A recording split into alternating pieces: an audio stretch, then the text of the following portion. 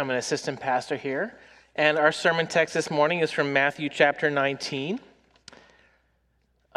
Continuing on our discussion of the parables of the kingdom, this one might not seem like a parable at first sight, but as we'll see, this story about Jesus and some little children does turn out to have things to say for all of us about the kingdom of God. Matthew chapter 19, verses 13 through 15, let's pay close attention to the reading of God's word. Then children were brought to him, that he might lay his hands on them and pray. The disciples rebuked the people, but Jesus said, "Let the little children come to me, and do not hinder them, for to such belongs the kingdom of heaven." And he laid his hands on them and went away. This is the word of the Lord. Let's pray and ask God's blessing on our time. Heavenly Father, we pray that you be with us as we think about this simple text in your word about children and about your love for them. We pray that you'd help us to be blessed and encouraged and see Jesus more clearly through our study of it today. In Jesus' name, amen. My wife, Emily, is wondering why she has to be pregnant for 4 more months. And the work doesn't end there, does it? You know, sea urchins, they never even meet their offspring. I'm told that giraffes give birth standing up. And the baby giraffe, having fallen into the world, literally, is able to stand and run around in just a few hours. For dogs, an 8-week-old puppy is able to take care of itself better than a 2-year-old human. Chimpanzees are a little closer to us. They're pregnant for 8 months long. I was reading an article on this. It said an immature chimpanzee may continue to associate with their mothers for up to 14 years before they disappear.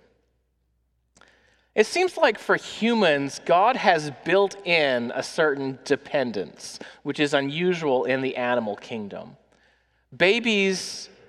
Human babies, take a long time before they can just go off on their own.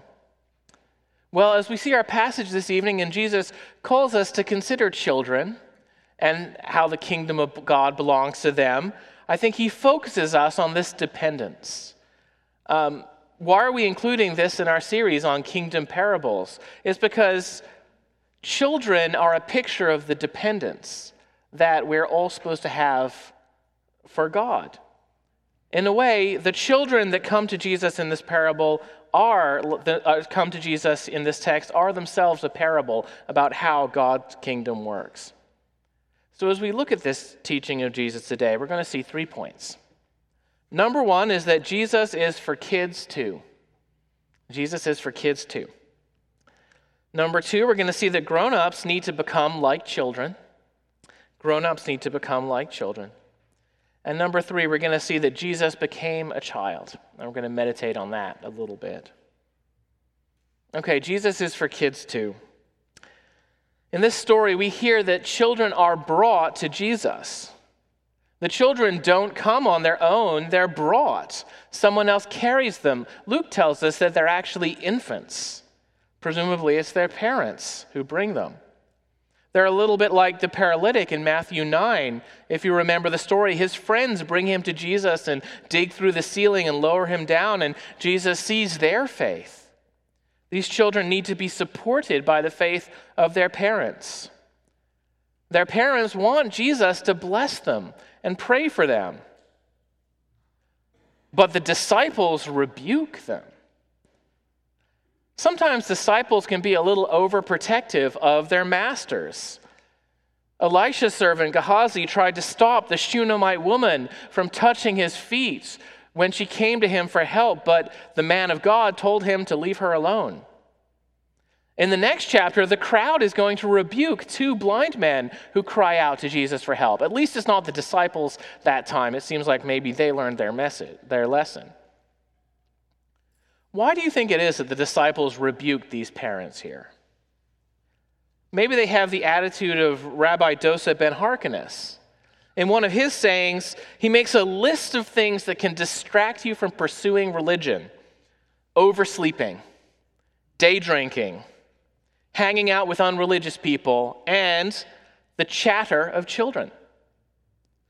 I don't want to tar old rabbis with this brush, but clearly at least some of them had the attitude that children got in the way of serious religious devotion. Every minute you spend talking to a child is a minute you could have spent studying God's word. Or maybe it's the disciples have misunderstood the teaching that Matthew has immediately before this one. There, Jesus lauded those who remain single for the sake of the kingdom of God. He says that some give up marriage and family to devote all of their time to the kingdom. And actually, Jesus is one of these people, isn't he? He never married and he never had children. Maybe the disciples think that that means that marriage and children are just distractions from radical discipleship. Sure, that might be fine for some people, but those people shouldn't waste Jesus' time with his disciples by shoving their babies in their face. I mean, parents these days, always trying to get some kind of leg up for their kids. You got to get them into the right preschool so that they can make it to the Ivy League. You can't just get them blessed by the local priest anymore. You have to bring them and get them blessed by Jesus himself. And what good's that going to do anyway? I mean, they're not going to understand what's going on. The disciples don't even understand what Jesus is saying most of the time. I mean, these kids just aren't ready. Well, whatever the disciples are thinking, they're wrong, aren't they? And just because Jesus didn't have a family of his own doesn't mean that he didn't have time for children. In fact, he says that they are exemplary members of his kingdom. It belongs to such as them. In fact, the disciples need to stop hindering them. Let the little children come to me. This is a challenge for us this morning if we've turned Christianity into a grown-up thing. Something about really the kingdom being a matter of understanding abstruse theology, or maybe making a free will choice and commitment to God. That's not to say those things aren't important. It is important to learn what God has to teach us. It is important to commit ourselves to God. These are basics of Christian discipleship, but God's work need not start there. Let me ask you a question. What did Jesus pray for these children? What benefit did his parents expect their blessing to bring? I think that's an important question to think about. Should we expect God to be at work even in little infants? Or do they need to get to the point where they can consciously understand what's going on before they can receive any spiritual benefit? Clearly, the New Testament has a lot to say about the importance of faith. And faith does involve knowledge. It's more than knowledge, but it does involve knowledge. But passages like this suggest that the Holy Spirit may do his work before one is even able to consciously assent to the gospel. Our theologians tell us that faith goes deeper than just a thought or an act. Our faith is a disposition of the heart, and the Holy Spirit may regenerate our hearts before faith can grow, maybe even in the heart of an infant, even if that requires time to develop intellectual faculties for that faith to flower into full, active faith. This is part of why we baptize infants in the Presbyterian Church, because we believe that God may already be at work in their lives. If you, and I'm talking to all of you, have to become a child to enter God's kingdom, something Jesus said in the previous chapter, then why should we act as if our children aren't part of God's people? And if our children are part of God's people, why withhold the covenant sign of membership in God's people, baptism? Now, you don't have to agree with me about infant baptism to be a member of this church. We practice liberty of conscience on this issue. And I'm not pretending that I've completely proven infant baptism here this morning. That would take a longer conversation, which, by the way, if you want to talk about that, just let me know.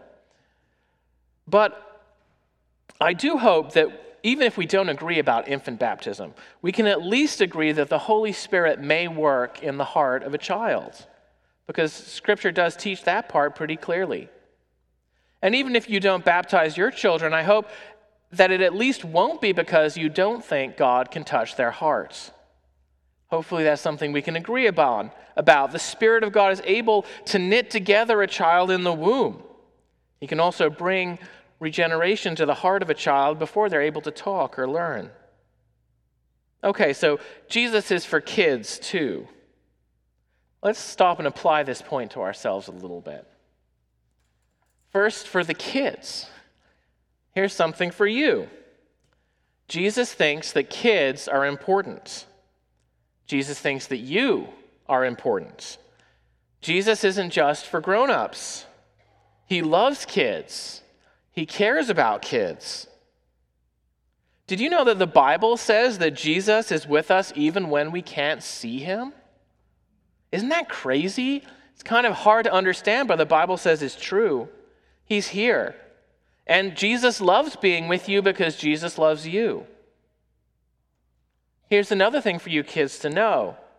Jesus wants to hear what you have to say. Jesus listens to you. You can actually talk to Jesus. We call that praying. Sometimes grown-ups don't do a good job of listening to kids. Kids, have you ever experienced that? Sometimes grown-ups aren't the best at listening. Sometimes they're not patient enough, or they don't understand what you're trying to say. Sometimes grown-ups don't even believe you, even when you're telling the truth.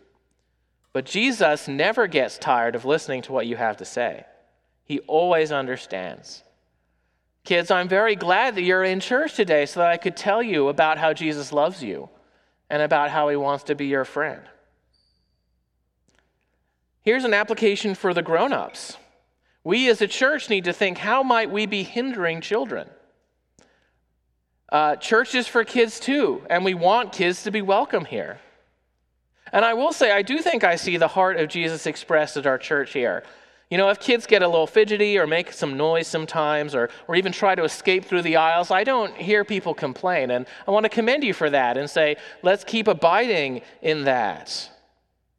Parents, I do want you to know that your children are welcome here. I want to say that explicitly. I don't want to leave it just unsaid. We don't want you to feel like your kids have to behave perfectly. Jesus wants us to be chill about that kind of stuff. That seems like a pretty clear application from this passage. So that's what we're striving for as a church. If your kid does have a total meltdown, feel free to go outside if you need to, or there's a cry room upstairs. No judgment, really. You are welcome here with your kids, and we're very glad that you and your kids are here. But now here's a challenge for you parents as well. How might you be hindering your children? It's an important thing to ask. Are you nurturing your children's faith in Jesus? Are you taking their questions seriously? Are you making space for them to have a hard time at church sometimes? Being patient with them in that. Or is how your kids behave in church really about you and how they make you look? Is it possible that you are smothering the joy they might have in Jesus by pressing them into a religion of external performance? Let's be watchful for these things. So Jesus is for kids too. That's the literal meaning of Jesus' words. But as I mentioned at the beginning of the sermon, Jesus' teaching here is also, in a way, a parable. He says the kingdom of heaven belongs to such as these. In other words, the kingdom is for children, but also for those who become like children. He actually said that at the beginning of the previous chapter, that unless we become like children, we will not enter the kingdom of heaven. So what does that mean, to become like children? Well, there's a couple possibilities. In 1 Corinthians 14:20, Paul tells us not to be children in our thinking, but to be infants in evil. This is not to say that children are free from evil. The Bible says that we're all born with sin. But all the same, children aren't so set in their sin as adults may be. The book of Proverbs refers to them as open. They do have an innate tendency to foolishness, but this hasn't hardened into wickedness, and it can be corrected towards righteousness over time. Not only are children less settled in evil, they're also a little bit less crafty in evil. I mean, you might have a child tell you they hate you, and then an hour later they forget that and want to be your friend. On the other hand, you might have an adult tell you that they're your friend while they have a secret grudge against you. Thus, Paul exhorts us to be inexperienced in evil like a child. In the previous chapter, Matthew 18, on the other hand, the call to become like children is a call to be humble. Greatness in the kingdom means making ourselves least. Children are very rarely full of themselves, I find. They haven't accomplished that much, and they sort of know it. I mean, every little thing is a major accomplishment, but they don't think that they've arrived. Grown-ups look so big and powerful to them. You know, the garbage collectors come to the house, and they're able to drive this massive truck, and kids are just like in awe. Wow, that's what I want to be when I grow up.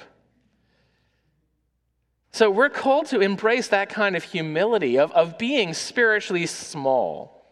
And that's what makes us great in the kingdom of heaven, Jesus says. For this passage, though, in particular, I think I would focus on the fact that the children are brought to Jesus. Somebody else carries them there. They don't come on their own. They need to receive, and they're not able to give back. I think the children are ultimately a parable of our spiritual neediness. Young children are not ashamed of their neediness. They don't try to hide it. If an infant needs something, they'll let you know. Looking forward to that, by the way. This is how we should be with Jesus. We need Jesus. We can't do it on our own. His grace is all of our power, all of our sufficiency. With God, we are like helpless babies. And this is how it is with all who enter the kingdom. Jesus is calling us to embrace our dependence, not to think that we are big or better or above it all, but to rest in Jesus like a little baby. Psalm 131 expresses this so beautifully. Do you know this psalm? O Lord, my heart is not lifted up. My eyes are not raised too high. I do not occupy myself with things too great and too marvelous for me. But I have calmed and quieted my soul like a weaned child with its mother. Like a weaned child is my soul within me. O Israel, hope in the Lord from this time forth and forevermore. When its mother is there, a child knows that everything is okay. And that's what it means to live in God's kingdom, that we come to Jesus like our own mother and rest in him. So, belonging to God's kingdom means becoming like little children. Third point. Jesus became like a child first. What Christ asks from us is something that he has done, and in a far more radical way. You know, Jesus was the only person who could never, as a teenager perhaps, say to his parents, I didn't ask to be born. Ever think about that? Philippians 2 says that although Jesus is equal to God, he did not hoard his divinity, but he emptied himself by taking the form of a servant, the form of our humanity. Jesus chose to become a weak human being. And we know that he humbled himself even unto death. But this Sunday, perhaps, let's focus simply on the birth part of that. You see, to take on the form of a human was already an act of humbling for Jesus. It meant that Jesus, who is God eternal, became empty, because that's what humans are. We are empty, constantly lacking, in need. That's something Jesus took on himself. As a little child, Jesus was dependent. He needed to be cared for. Mary nursed him and Joseph watched over them. On the 8th day, they brought him to the temple to be circumcised. He couldn't bring himself. There, godly Simeon took him in his arms and blessed him, just like we did for our children earlier today. The Magi came and gave him gifts. And then Joseph and Mary took him down to Egypt to save him from Herod's wrath. You ever think about that? God became a baby. What an amazing truth. By doing so, Jesus sanctified childhood. He redeemed our human life from start to finish. Who can despise a child when the fullness of God was content to dwell in one? The Holy Spirit clothed him from his conception. By the Spirit, John the Baptist leapt in the womb when their mothers met. And by the same Spirit, God is at work claiming children's hearts today as his own. And Jesus, as he grew, never forgot the humility of his birth, but he persevered in that, depending on his Father in simple childlike faith. That's why he says in Matthew 11, "Take my yoke upon you, and learn from me, for I am gentle and lowly in heart, and you will find rest for your souls." And so all of us can come to Jesus despite all our sin. Even though we know our hearts to be riven with pride and the hard sclerosis of evil, we can come to receive forgiveness and healing. It is through Christ's perfect childlikeness that we are shown mercy and born again as God's children. Let's pray.